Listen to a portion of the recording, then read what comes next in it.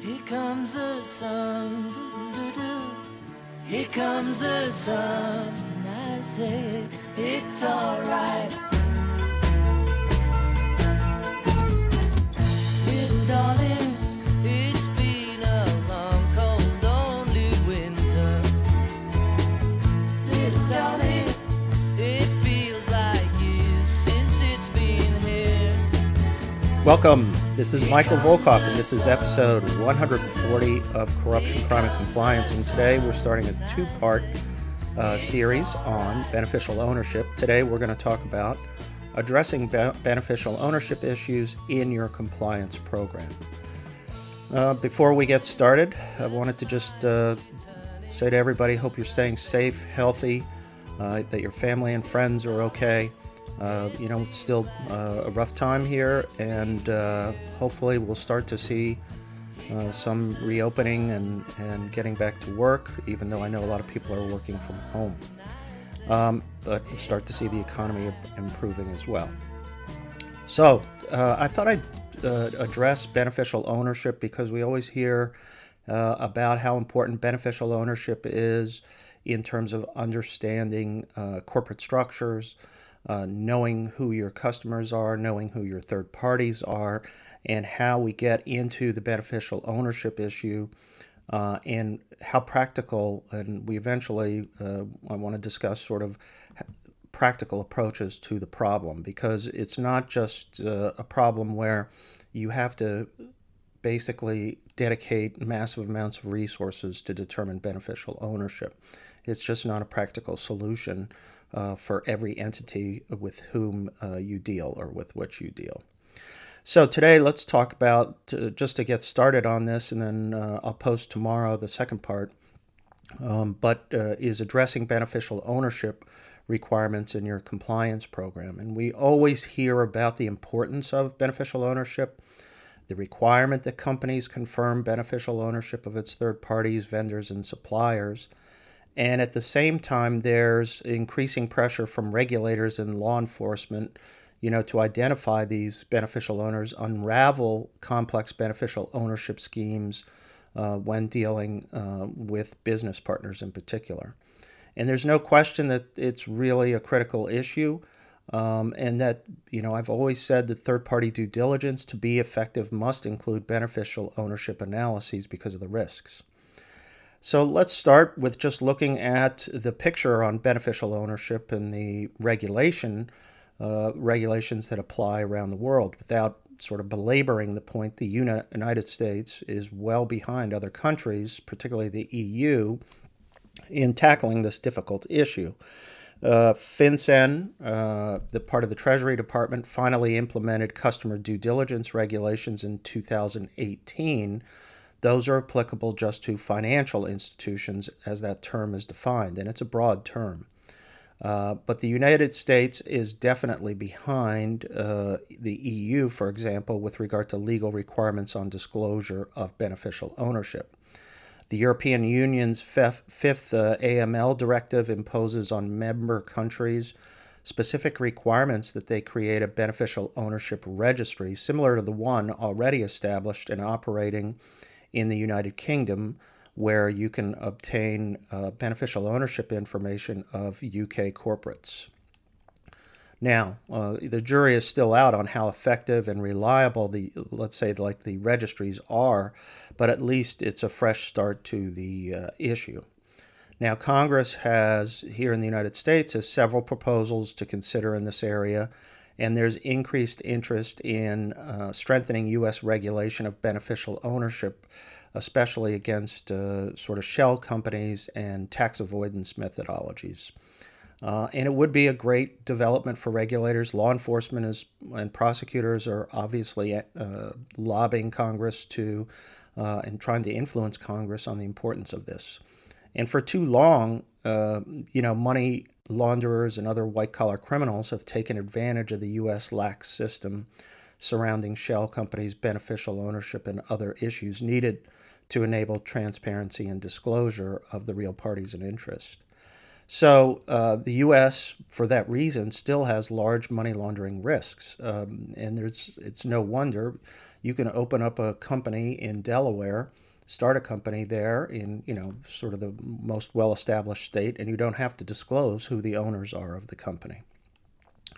So, obviously, you disclose your organizers or your board members, but you don't have to disclose your owners. So, as a first step in a sort of a refresher from a compliance officer standpoint, let's review the basic importance of beneficial ownership requirements.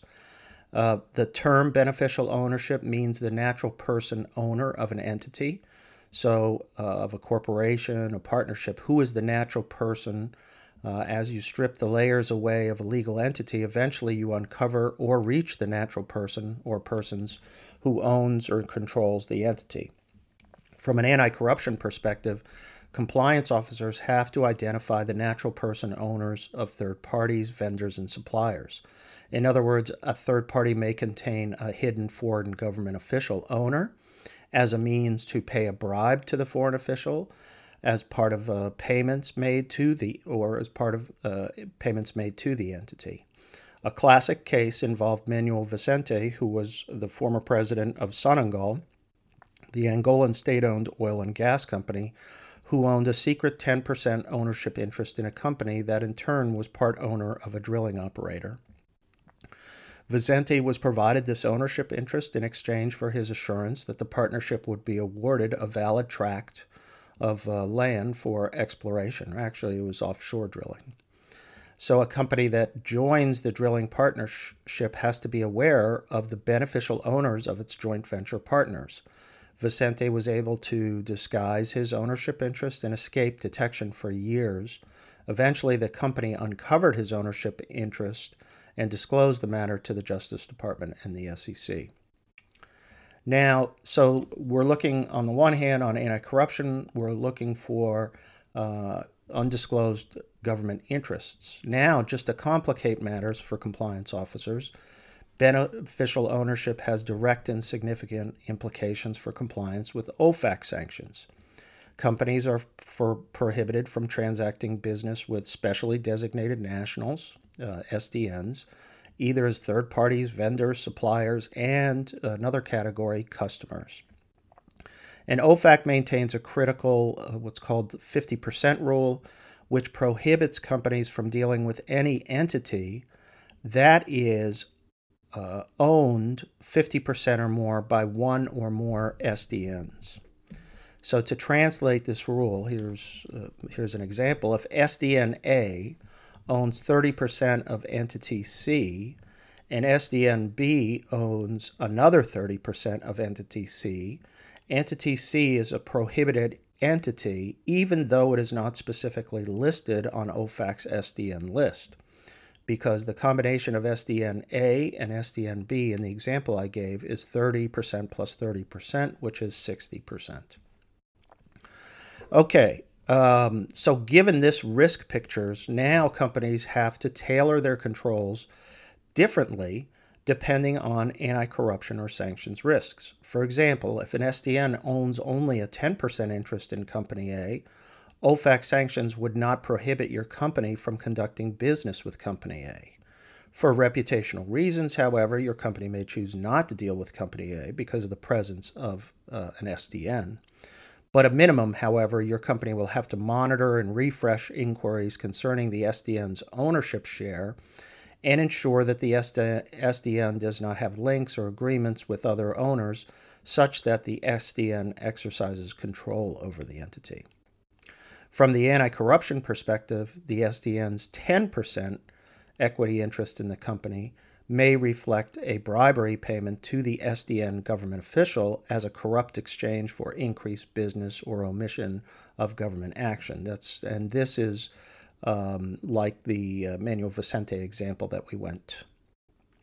Again, the circumstances will dictate the corruption risks in this situation, and at a minimum, it's a large red flag that may ultimately prevent your company from dealing with Company A because of the SDN government official ownership interest. So when we talk about the importance of beneficial ownership, there's often a disconnect, and this is what I find, and perhaps the reason that I wanted to do this podcast series, between the theory and the reality. Everyone understands the legal and compliance risks and how they apply to third parties, vendors, and suppliers. But when a compliance officer considers the burden of researching and uncovering beneficial ownership interests, they quickly sort of resist the need for such an analysis across the population. And that's for good reason. So assume that a company has third-party vendor and supplier population of 20,000 or more entities, organizations, and that's a reasonable number for a mid-sized global company. Now add to this list the number of customers the company has, let's say another 10,000 or so, and you have a total population of 30,000 that needs to be subject to beneficial ownership disclosure. And that's just unrealistic to think that we're going to uncover all 30,000 and that we have the time to uncover all the beneficial owners of every one of these entities. OFAC and sanctions regulations, remember, apply to all company transactions. Companies are prohibited from dealing with SDN customers whether they're on the SDN list or they are owned 50% or more by one or more SDNs. Obviously, the implications of such a requirement are significant. But to complicate matters more, an anti-corruption risk analysis relating to a vendor-supplier turns on two specific issues. First, whether the entity or person serves in a representative capacity for the company. In other words, third parties, vendors, or suppliers that do not interact with government interests on your company's behalf do not create potential bribery risks. Second, whether the entity includes or is closely connected to a foreign government official's ownership interest. In assessing this risk, a company has to examine whether the third party has a foreign government ownership interest or whether such an interest is held by a close family member to the foreign government official. Now, in both of the situations that I just mentioned, the risk of bribery is evident by the representative relationship or the direct government ownership interest in the third-party vendor or supplier, because that government ownership interest may reflect a bribery scheme or a bribery payoff. So in the first situation, it's critical, and this is the representative capacity situation, it's critical to examine the nature and scope of interactions that the third-party vendor or supplier will have on the company's behalf. Remember the representational element with the foreign government. We're all familiar with the range of interactions, including government tenders and contracts, regulatory functions such as health and safety, tax, labor, immigration, visas, licenses, inspection certificates, customs, visas, as well, or customs bringing in products, exports, imports. Now, in the second situation where you have a potential government ownership interest risk, companies have to identify the specific ownership interest, drill down to all the natural person owners of the company. If a government official owns a partial interest in the vendor supplier, the company has to examine the role of the government owner in the company's business. That is, does the government official have a role in the government that he or she could leverage to benefit the company? If the government official serves in the state-owned oil and gas company and the potential third party provides oil and gas services, then the partial owner certainly could leverage his or her position to favor the vendor supplier and increases bribery risk. Such a case is a showstopper, but there are many other types of cases where the government official has a remote connection to the vendor supplier's business. The FCPA guidance from 2012, a great document, which I still commend people to read, includes a specific hypothetical to address this issue and outlines a strategic approach to permit engaging a third party with a foreign government official owner. For example, if the foreign government official owner served in the government as the head of education, and the business interest that the government owner has no interactions and has nothing to do with education, the question is, can you do business with that entity that has the foreign government owner? And there are ways to do it and protections that you can put into place, and that's what the FCPA guidance talked about. So that's sort of an overview of the beneficial ownership issue. some of the risks that we're talking about. And I'm going to also post right after this another podcast that's going to examine some of the practical approaches to addressing these risks. Thanks again for listening to Corruption, Crime, and Compliance. Please subscribe to the podcast series. The Volkov Law Group believes that every company should have a robust ethics and compliance program. Experience and research show that ethical companies are better performers in the global marketplace.